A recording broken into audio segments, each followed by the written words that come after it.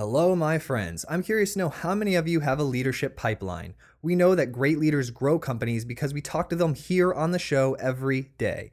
But what are you doing to create great leaders within yours? If you're a CTO, it is 100% your responsibility to grow and improve your people beyond just their coding abilities. We've built a tool that improves your people in their craft and in leadership. Visit leaderbits.io to learn more. Today, we are talking to Prashant, the head of engineering at Asana, and we discuss the importance of setting context as a leader, structuring engineering teams to ensure speed with a high degree of quality, and how Asana's all hands events help shape their company culture. All of this right here, right now on the Modern CTO Podcast. Here we go. This is the Modern CTO Podcast.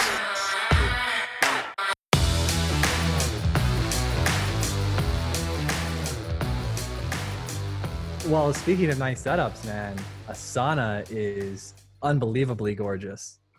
Thank you. Yeah, we work hard at it. We have a new team room going up. So we've been thinking about, so we have an open space, which doesn't work for everyone, but so we want some team rooms. We want to try out a few different things to make teams the most efficient they can be. Yeah, I loved going and visiting the office. You had the big, beautiful sign. You're very proud of that because that's the new area, right? Yeah. And I thought the Burning Man object. Can you tell me that again? So Dustin Moskowitz, who was our CEO, has been going to Burning Man for, decades now. And he has this really cool piece of art called the Hive, which is this hexagonal object that you can climb into and hang off from. And it has no nuts, no bolts. You can flat pack it completely and kind of put it together. And it's a piece of art that has sat in many different places in Asana over the years as we've expanded. It's really become a cultural symbol. And it's cool looking. It's like, it's beautiful, yeah. Right? And then it could probably fit, depending on, what type of people you got. It could probably fit 10, 15 people climbing all over it, right? Maybe small people, Smaller? Maybe my kids. Yeah. Oh, sorry. You know what? That's funny because I have my little 10-month-old running around, so you could fit like 20 of them. But yeah, definitely 30, 10-month-olds. But it's also a cool piece of engineering. So it's kind of fits it's beautiful. We are building a beautiful product. It's a piece of engineering which we care deeply about. It fits with the Asana culture pretty well. And then maybe next year you will do Mega Hive, which will fit 10 or 15 people. Yeah. / portable house, right? Sure. So what are you up to today? Like, how is your day looking like as the CTO of Asana? Yeah, actually, let's start with a couple of things. So what Asana is, and then what I do here. So Asana helps teams work together effortlessly. And so we're building a SaaS product that helps teams do exactly that. We allow people to have in one place who is doing what by when, and even used in the most simple way that adds a lot of clarity to what teams do. My role as the person who leads engineering is to make sure that the engineering team is thriving and we build the best product as fast as possible. So that's my role. And what that means day to day changes. Right now, we are heading into something we call Roadmap Week, where we decide for the next 6 months what each team will be doing. So essentially, in this season of 3 weeks before Roadmap Week, a lot of my conversations with teams are how are we going to configure teams? What are the highest priorities? What advice and context can I bring, given that I have a view of more of the teams and more of the business priorities than somebody working on an individual project? What is that advice and what's the context that I can bring that helps them decide what they're working on? So a lot of conversations. And we have our investor from our last round, Generation Capital, coming in for a talk today. So I'll be going to that. I'm really excited about them telling us why they invested and why they see a bright future for Asana. And then we'll have a Q&A where we'll answer some questions from the team. So what's going on? I love that. That's really, really smart. The way you're bringing in the investors to talk about that, it gets everybody pumped up and it allows everyone to just take a look back at what they're doing. Do you often have people come in and talk? So we try to balance it because all hands are really expensive. If you think about it, it's Yeah, it's everybody. it's 300-person company. So even a 1 hour all hands is 300 hours of human effort applied towards it, and that can be really powerful if you use it for the right conversations. So we've spread them out. We do an all hands once every 6 weeks or so. Mhm. And we use it for all kinds of things. So we do show and tells, where each team has an opportunity to show off what they've been doing recently. And that's always extremely energizing. We have things like Ellen Pao or Eric Ries, people with a perspective that we care deeply about, whether it be how to build a lean startup or how to really do diversity in the tech world. Speakers of that sort, which will resonate with everyone in the company and give direction to us. That's the kind of person we'd love to have, and we bring them in once in a while. But as I said, it's a balance. There's a lot of talks which would be really useful, but if we were doing them weekly, we'd probably think we are spending a lot of time doing that. No, I really like. I mean, that life's a balance, right? Yeah. So you have a long history in technology, and so this isn't your first go around at being a part of a technology company or being a technology leader. You were at IBM and then Amazon and then now Asana. Can you tell me a little bit about how you got started and the progression of your career? Sure, yeah. So there's definitely not been a grand plan which has led to my current role. I really enjoy my current role, which is broad and leading an organization which has people working on infrastructure and mobile and web product and data science. So it's really broad, people doing a lot of different things. But what has led up to this is I started off as a researcher at IBM, where I worked on what you would think of as the lowest levels of the tech stack. So everything from disk drives and how to get IOs out of them as quickly as possible. So I was thinking in microseconds and how to optimize things at that scale of time, and then doing databases and file systems at that layer, and thinking about how to make applications more efficient. And I learned a lot about technology and how to think of what the future will look like, and really thinking about how the things we were building now and how the speed of data that we were gathering would actually change in the next 10 years. So really long-term thinking, learned a lot about that, but also learned a lot that thinking and building prototypes is not the fastest way to innovation, which is what I was doing at IBM. So I had a real itch to ship things quickly because I wasn't shipping things quickly for a while. So I jumped from there to a startup. And that was a huge culture shock and huge learning experience. And we were doing video advertising. So I did everything from JavaScript, CSS, mobile SDKs. So I was more of a technical leader. And then over time, we realized, oh, we also need a people manager. So I took on that role. It was kind of a crazy startup experience, which a bunch of people who take on leadership in the Valley, it ends up being something like that, chaotic, and you're trying to build some purpose within that chaos. So that was, again, learned a lot of lessons, how to do things, how to not do things.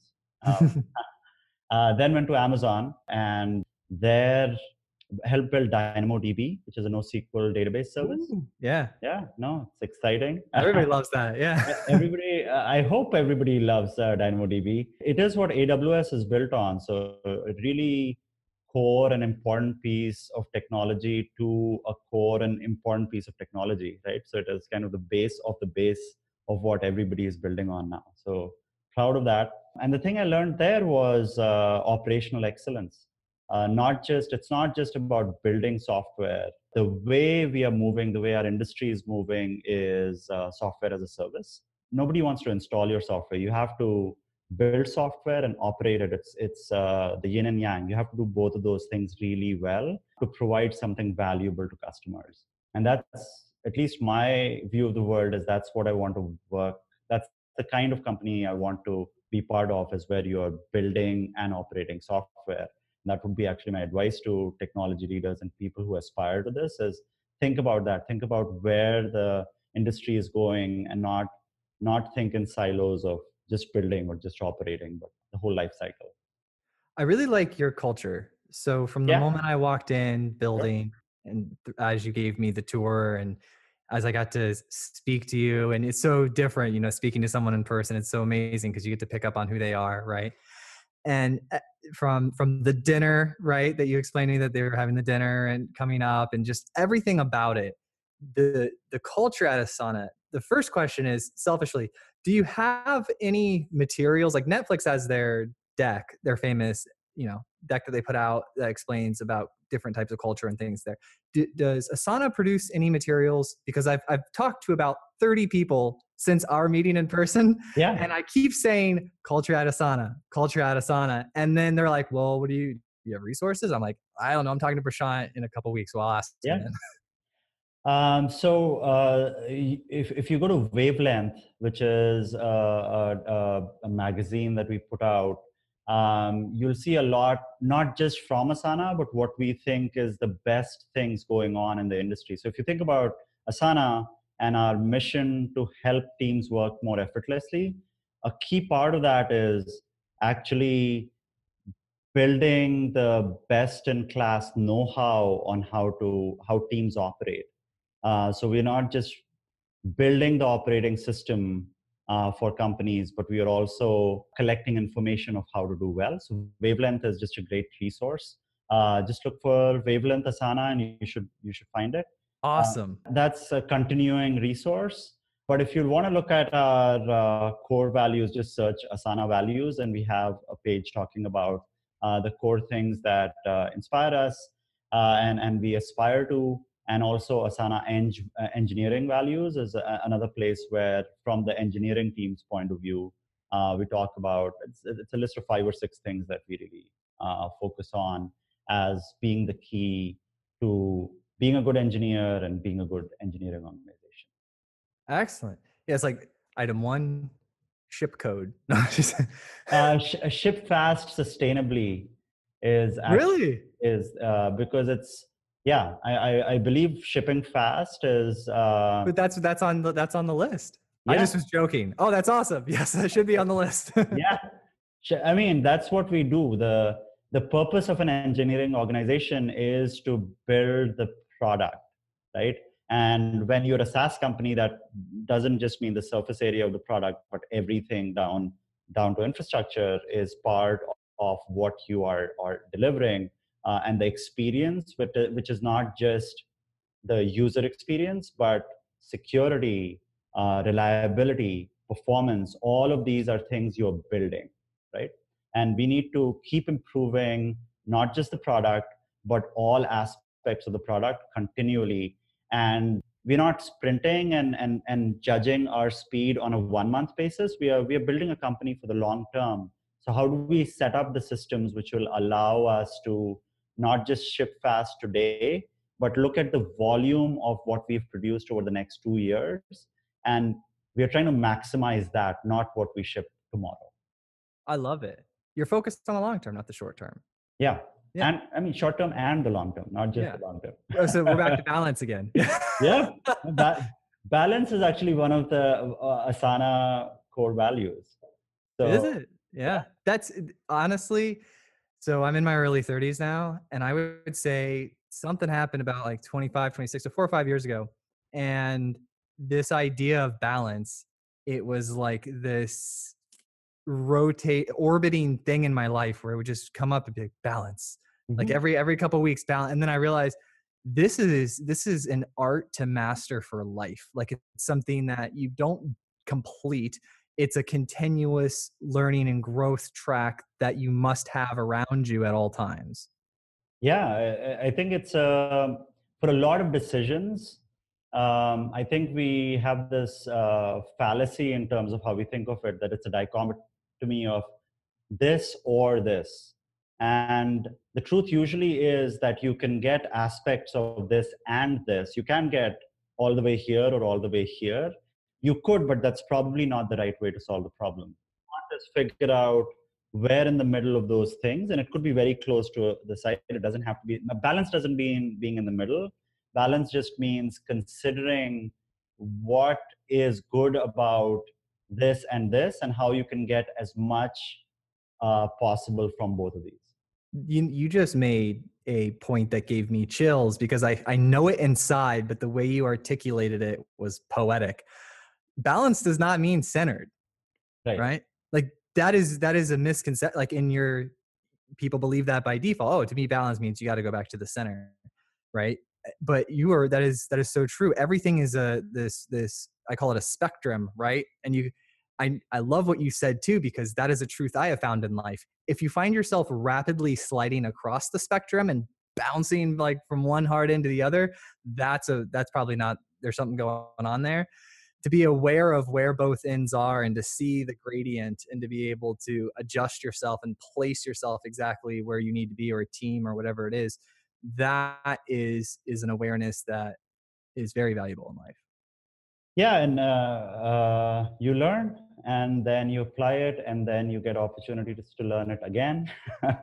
So we've always had this value, but we built a huge piece of framework called Luna, which was when the company started, which was this front end to back end JavaScript all the way, co-simulation going on. So basically, the server figures out the data to send to the client by actually running the code that runs on the client. Very, very forward-thinking, functional reactive programming framework that we built. And over time, and we invested a lot in it, and over time, as the industry matured and open source emerged, which solved pieces of the problem, we realized that that wasn't the best path even for shipping fast sustainably. And so we had to swing the pendulum to the side of, instead of trying to work on the framework and features in a balanced way all the time, what we're going to do is actually focus on doing this massive rewrite. And we are going to focus on the framework. We are still going to dedicate some energy to the surface area of the product, but a lot of the work will be unbalanced, but a conscious, intentional decision to put a lot of energy into creating a new framework which would help us ship fast sustainably for the long term. So we built something called Luna 2, the most creative thing we could think of. Yeah. I love it. It uh, works. yeah, and it's amazing. It uses React, it uses TypeScript for the front end, it uses some degree of our special sauce, because for our product, there are some things that we need to do that are just special to us. It doesn't make sense for that to be broadly used open source. And then we built out the backend because nothing that exists in the open source world kind of matched what we needed. So we did a balance again of using as much open source as we can, using AWS for a lot of the layers in the backend, but then building our own custom thing on the back as well. When I was leaving, right, I was going down the elevator and I got in the elevator with this awesome engineer, and she was telling me about how she learned programming with her brother, right? Mhm. And then she had learned it in another language, but then when she came to Asana, you actually saw that she was good at programming, but then you trained her on TypeScript. So she Yeah. didn't know TypeScript going in, but she was a programmer, and then you guys train. Do you do that a lot? Yeah, so we definitely don't think of any specific language or any specific technology as being essential to being an engineer at Asana.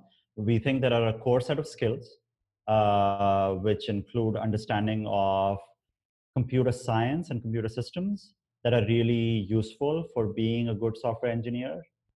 Knowing about the web stack is really useful because shipping installed software versus shipping software on the web are different beasts. And so the more you know about creating web software, the faster you'll be.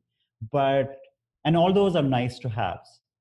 But if you've really thought broadly about what you're learning, even if you're learning something that will not get directly used at Asana, if you've thought about it in a curious way and learned the patterns, we absolutely think of that as a transferable skill. So TypeScript is not popular enough that a lot of people know it coming in. But if you understand typed languages and you understand web technology, it's not hard to learn. So anybody coming into a new job is going to learn some stuff, and we devote a lot of energy to mentoring and teaching, and it pays off very, very quickly. So yeah. I get asked a lot about peers. So for the C-level, this is the part of the audience that about 20-30% of the audience that's very similar in your shoes, with a similar size company and similar size responsibilities. And they say when I reach out and talk with them about the things that they want to hear most about that are least discussed, is what the relationships look like and anything that comes to mind as far as advice when interacting with your other C-level peers. Yeah. So good question. I think one of the important things to realize in a lot of for a lot of roles in engineering management, not just for if you're leading leading engineering, is figure out what the loneliness level of the role is. And a lot of leadership roles end up being lonely in the sense that you are making decisions and the work you're doing is not common work that everyone has the same shared context on. When you're thinking about career pathing for the group of people who you are the manager for, you can get some advice about it, but you're not getting, not all people, you don't have a team that has as much context as you on that problem. Whereas if you're working on building a particular feature, you're working with a PM, a designer, and other engineers who are all kind of trying to figure it out together. So definitely just as soon as you do management, you're doing something that is somewhat lonelier. So the important thing is to figure out, what are my various peer groups and how can I get support? So one thing that we did, I think a couple of years ago, was define something called the company planning team at Asana, which is the head of business, the CEO, the head of design, JR, our other co-founder, head of people ops, and our CFO. And that's just a small group that meets regularly, maybe twice a month on average. And it's an important place to connect and just talk about how are we doing as a company, what are the important topics that are coming up. And we did something called a talent review, where we just went over who our reports are, how they're doing, and just talking through what are the best ways to help this team and develop this people. And it's just so comforting to talk about it with a group of people who are really supportive and who you've built trust with over time, because you've talked to them where the stakes are lower. And so when the stakes are lower, when you develop that relationship, it's easier to have those high stakes conversations. So that's been an incredible tool for me. We hired a head of people ops who started this. And at the beginning, I was like, oh, another meeting on my calendar. But over time, I've realized the great value that it adds. But that's not the only peer group that you should be building as a leader of engineering teams. We have something else called the Eng Managers Board, which meets once every 6 weeks, I believe, is the cadence. That's every single Eng manager at Asana for now. And that's getting to be a large team. But the main goal of that is, again, to create that set of peers, that community where you can look around and you're like, oh, your job is similar to my job. And we can talk about things like, what do people care about? What do you do about when people are in a tech lead role? How do we give, how do I, as their manager, give them the right guidance? Are we doing compensation right? How are we thinking about recruiting? And how should each manager be contributing to recruiting? And how should every engineer be contributing to recruiting? Because as an engineering organization which is trying to hire the highest caliber engineers, if you don't have everybody engaged in that, that's an incredibly hard problem to solve. Yeah, you have recruiting. I see this at companies all the time. You have recruiting over here, sitting next to like HR, people ops, or whatever the name is, and then they're reaching out, and they're usually not incredible. Like they're not like full-time developers, right? Because they're recruiting. Yeah. And then you have the developers sitting in these groups and meetups and these peer groups, sitting right next to recruitable people. They're just like, yeah, we're gonna Asana. It's like it's like, yeah, like how do you make it so that they are aware of like how to pull other great people into, or that even communicating or transmitting the fact that there's a need, just keeping Right. that front of mind that, hey, we're always looking for great people at Asana. That way it's on their mind as a topic of conversation when they're in their peer group, right? Yeah, so I think in general, advice for leaders is your job is to always set context. And as an engineering leader, your job is to always remind people how important recruiting is to your organization. It is, and right now for Asana, given the rate at which the business is growing and our need to get more engineers to solve all the problems that our customers need us to solve, this is a message from the CEO that every week, every all hands, every opportunity we get, we talk about, hey, recruiting is the most important thing we are doing, as it's the number one priority. It's a P0 bug right now. Let's figure it out, how to get more people here, how to get them successful as quickly as possible, how to build more product quickly. It's P0. Let's get this done. So reminding that, but also then having one-on-one conversations about what does that mean. Just knowing that something is important doesn't mean you can solve the problem. You can talk concretely about what is it that you can be doing to help with this. And there's a lot of things that engineers could be doing. They could be doing outreach. They could just be using every opportunity they have where they meet people socially or in technical groups to pitch and just authentically communicate how they enjoy working at Asana, and use that. That's a pitch that works. If you see someone who really enjoys their job, you're like, wow, maybe I want to work there. And so we have a phrase called hashtag ABR, always be recruiting. It's a meme at Asana. Everybody has heard it. Everybody knows what it means. And we have people we hired because somebody met them on a shared Lyft ride. So yeah, people really believe it. That's awesome. Well, as a growing company, one of the things you need most of is a lot of great people. Yeah. Right. So Yeah. teaching your people how to do that is very important. I read your article about the 5 whys.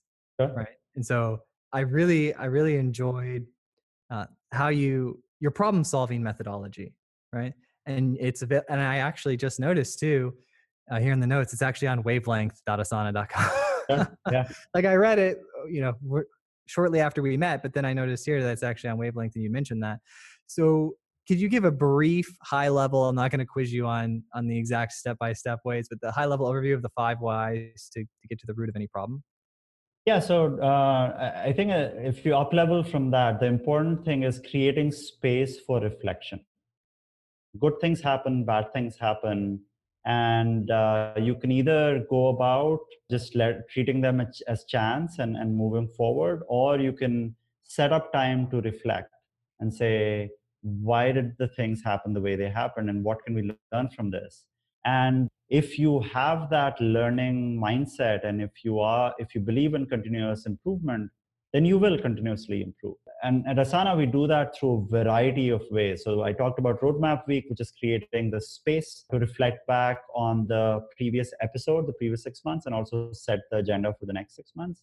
And 5 whys is another such exercise, which is basically if a fault happens, and it could be anything, it could be we had a candidate who was really engaged decline an offer. That's a good thing to just sit back, relax, talk about why that could be, what are the reasons, and what could we learn from this. If you had the site go down, that's an obvious place for you to run a 5 whys and understand. And 5 whys is, the idea is pretty simple. It's start with the top level why of why did our customers, why were our customers not able to access the website between 4:45 p.m. and 5 p.m. yesterday? And you're like, okay, the answer to that question is our web servers crawled to a halt, and so they were taking enough time that web servers were timing out. And then you could say why again and dig deeper. There's obviously a fallacy here that there is a single root cause to the problem, where reality is a lot more complex. So the important thing to remember is we are using this as a reflection tool, and the important thing is to kind of go broad and then identify action items and have an open mindset about what possible action items could be. And so you use the 5 whys and you explore some branches of what the reasons are, and then you identify action items. And then the next step is to actually figure out, are we going to do any of these actions?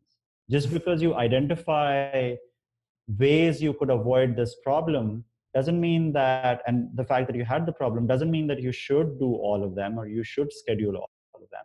They go into a prioritization mechanism out of which you might do the two most leveraged things that came out of this discussion.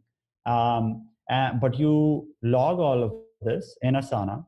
So if a problem happens again and you identify the same action item, you actually now say, okay, we've talked about this 3 times that we should maybe do this action item. The priority of this is probably higher than before when we said we'll punt on this. And so let's do it this time. So really the goal is to improve. The way we do that is through reflection, and 5 whys is one mechanism for the reflection. Now, who can call like a 5 why? Like who can teams can do it themselves? Yeah, absolutely. I mean, that's how it gets used. It's not the worst thing would be for it to be a top-down driven mandate of you should run a 5 whys on that. The idea is, here's a tool, we'll teach you how to use it well when you join the company, and you should use it. And a lot of times it feels too heavyweight. So you don't need to call a 4-person meeting to do it. You can do it by yourself, and then you can document that for a small fault. Just say, this is how I reflected, this is what I learned. Here is, and I use the 5 whys for that or not. We also have a centralized repository of 5 whys notes, which people follow. And so you can learn from what other people learn from. So I see things come in there from engineering, from recruiting, from sales. When people run 5 whys, it all goes into the central place where other people can choose to read it and learn from it. This isn't a core feature of Asana, is it? It's extremely easy to use Asana to run 5 whys, to have people get notified when new things get added to the project called 5 whys notes. So it is not a core feature, but Asana is an extremely flexible tool, which has a lot of structured information. So it's easy to set up processes of various kinds in Asana, including 5 whys. You set up processes? To set up processes. Yeah. Oh, I didn't know about this. Tell me, I want to make sure I understand Asana, right? Wait, so you can set up like processes, like company processes? It's a good way to just document that this is a template. Every time we do process X, it means identify participants, right? Mm-hmm. Schedule a meeting. Take notes. There's a 5 whys template task that has a list of things that every 5 whys should do, and you can complete the ones that don't apply to this particular situation. And then when you want to run a 5 whys, you just copy that template into a new project and assign it to the right people, and then you can use it as a rinse and repeat. That's awesome. This is used at very, very large scales by our customers for If you want to launch in a new city, there are 1,000 task templates for every time you launch a new service in a new city. You're just going to copy that and use that. And that ends up being a core value that Asana adds is you don't miss anything. Everything is documented about how this will happen. Wow. It's almost like maybe this is just because you're always influenced by your recent environment, but I've been doing a lot with like system and business processes, reading this book called The E-Myth Revisited. Sure. And have you read that? I have not. Okay. I suggest it.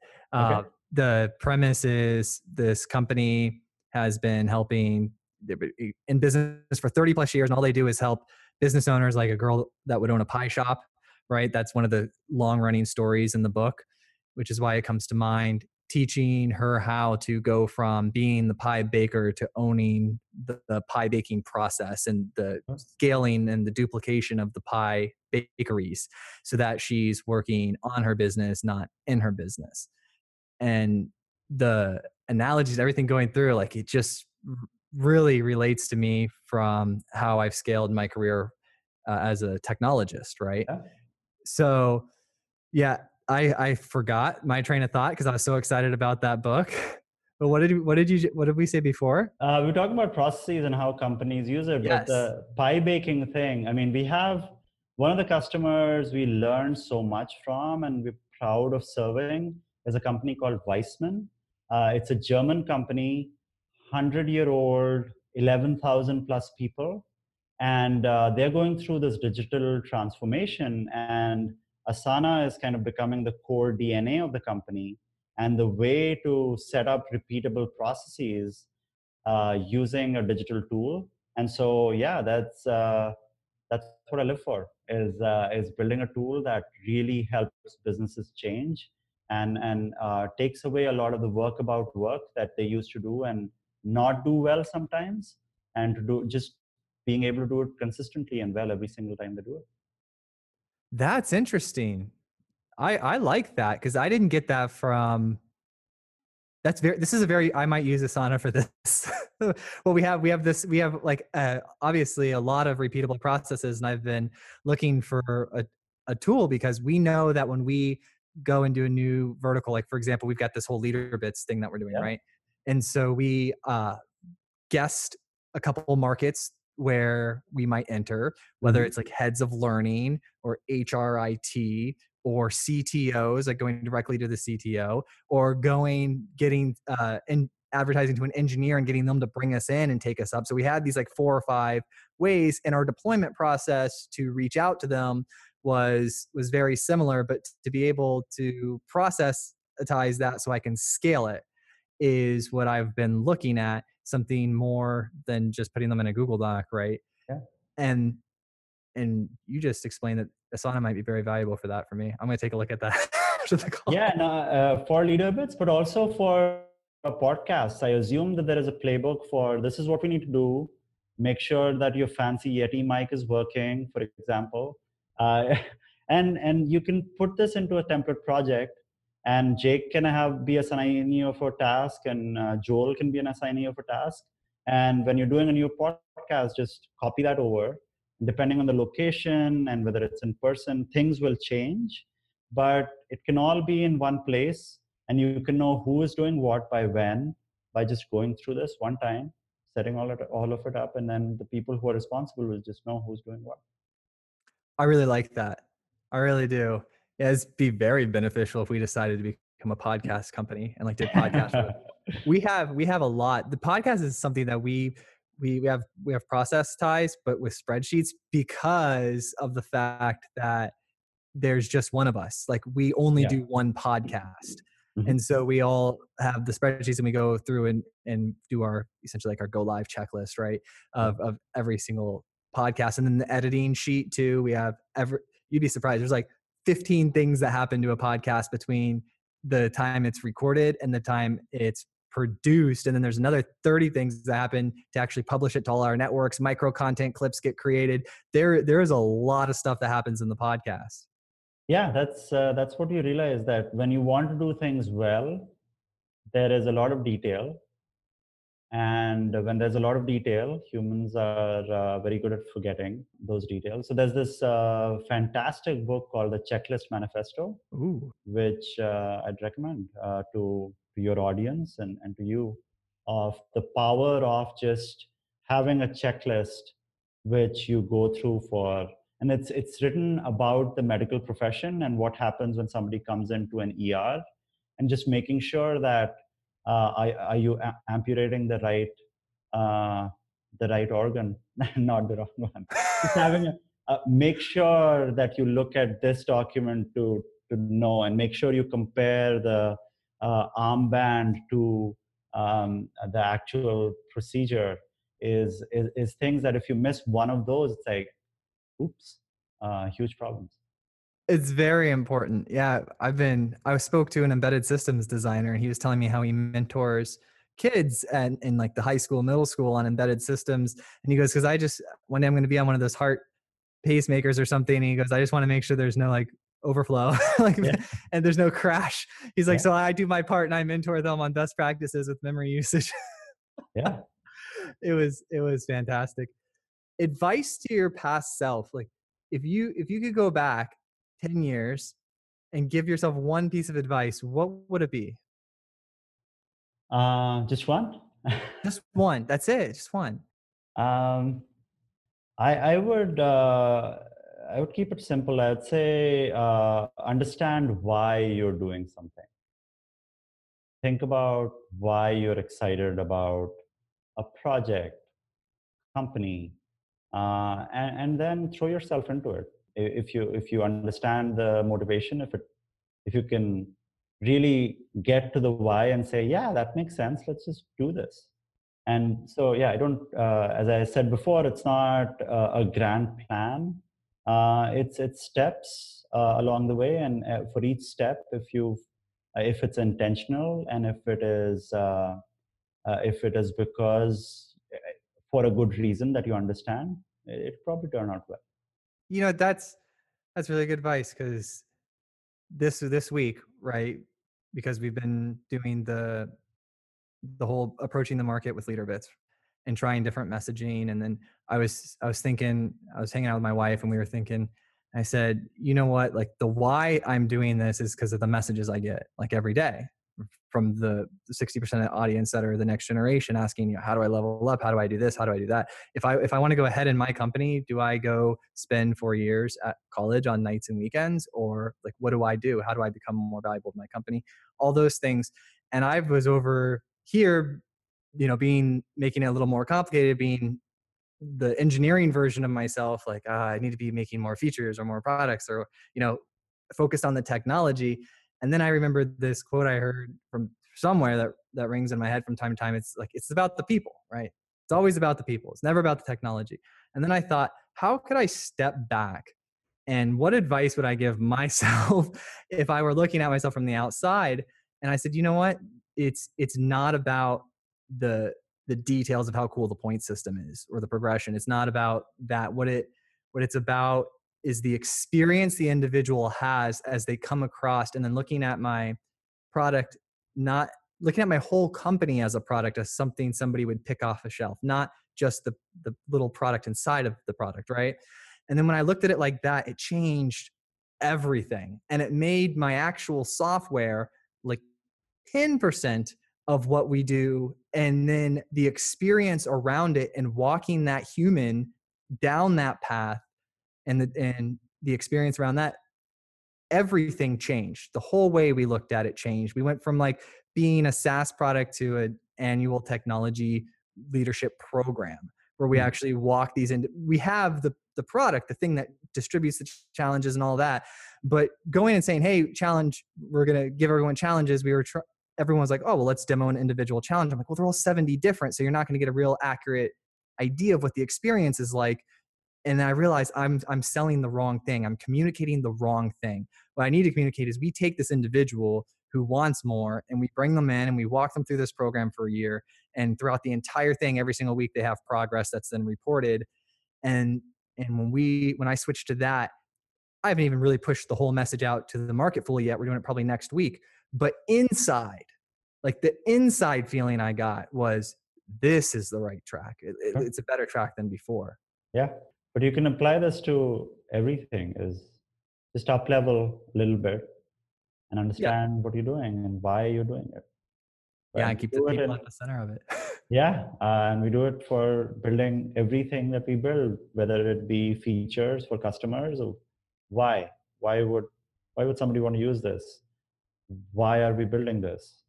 To an infrastructure change that we're doing. Why is an important question to understand. And then you've got the tool for the 5 whys. Sure. Do you share that template publicly? Like, is that a template if I I hit think Asana? that I think that the blog post that you have should has have. I mean, it has a picture of it, but yeah, we'd be happy to share it as well. So does Asana come with like a library of templates? Like, It does. Yeah. Okay. So there are both templates to start you off, whether you're doing a marketing process or another process that you get, but also you can create templates and Mhm. that anybody within your company can use it. so there are a lot of engineers that listen to the podcast, and I've been like super in love with the culture at Asana. If they want to know more and get in touch with you, what's your ideal as far as engineer? Like, just I know you mentioned before you're not super tied to language, but if you were just talking right now to all the engineers out in the world and hashtag ABR, what would you say? I think I want all of them. All of them. All the engineers. Well, I think that we definitely the people who thrive here are excited about the challenge that we are building, and that could take either the form of the mission of helping teams work together more effortlessly, which resonated with me, and that's why I'm here. But also this problem of building something that is the core operating system for companies and making it both easy to use and extremely rich, which is an extremely hard product challenge. Making it secure because people are putting the DNA of the company in there and we need to protect it better than they would be able to protect it on their own systems. It needs to be high performance because who wants to use the tool for making them work faster when the tool is slow? It needs to be available whenever they need it. And that's a challenging set of things to do all of the above. So if that's exciting, and if you have the skills to build good web software, or you think you can pick them up fast, then yeah, by all means, we'd love. We are based in San Francisco and New York, because that's where our engineering teams are. I would love to hear from more engineers. Yeah, and then how would they go about reaching out? So LinkedIn is a good place where they could just reach out to anyone that they see at Asana, but sending a post, an email to jobs@asana.com is another way that they could just get in touch, send us your profile, and then we'll definitely get back to you. Awesome. Yeah, and I don't think I've ever done that before with a guest. I just when you walk in the office, you're just like, this place is pretty cool, and we all need great people. So anything I can do, let me know. I'll help in any way possible. Awesome. Thanks a lot, Joel. That is really gracious of you to allow me to plug Asana on your show. Oh yeah, I'm Team Asana. So whenever you need any favors or anything, just let me know, and we'll mention what you guys are doing on the show or whatever, and we're here for you, man. Thank you. Awesome. Love talking to you, and all the other stuff is cherry on the top. Yeah. Have a fantastic day, Prashant. Thank you so much for setting this up, and I'll talk soon. All right. Bye. Bye.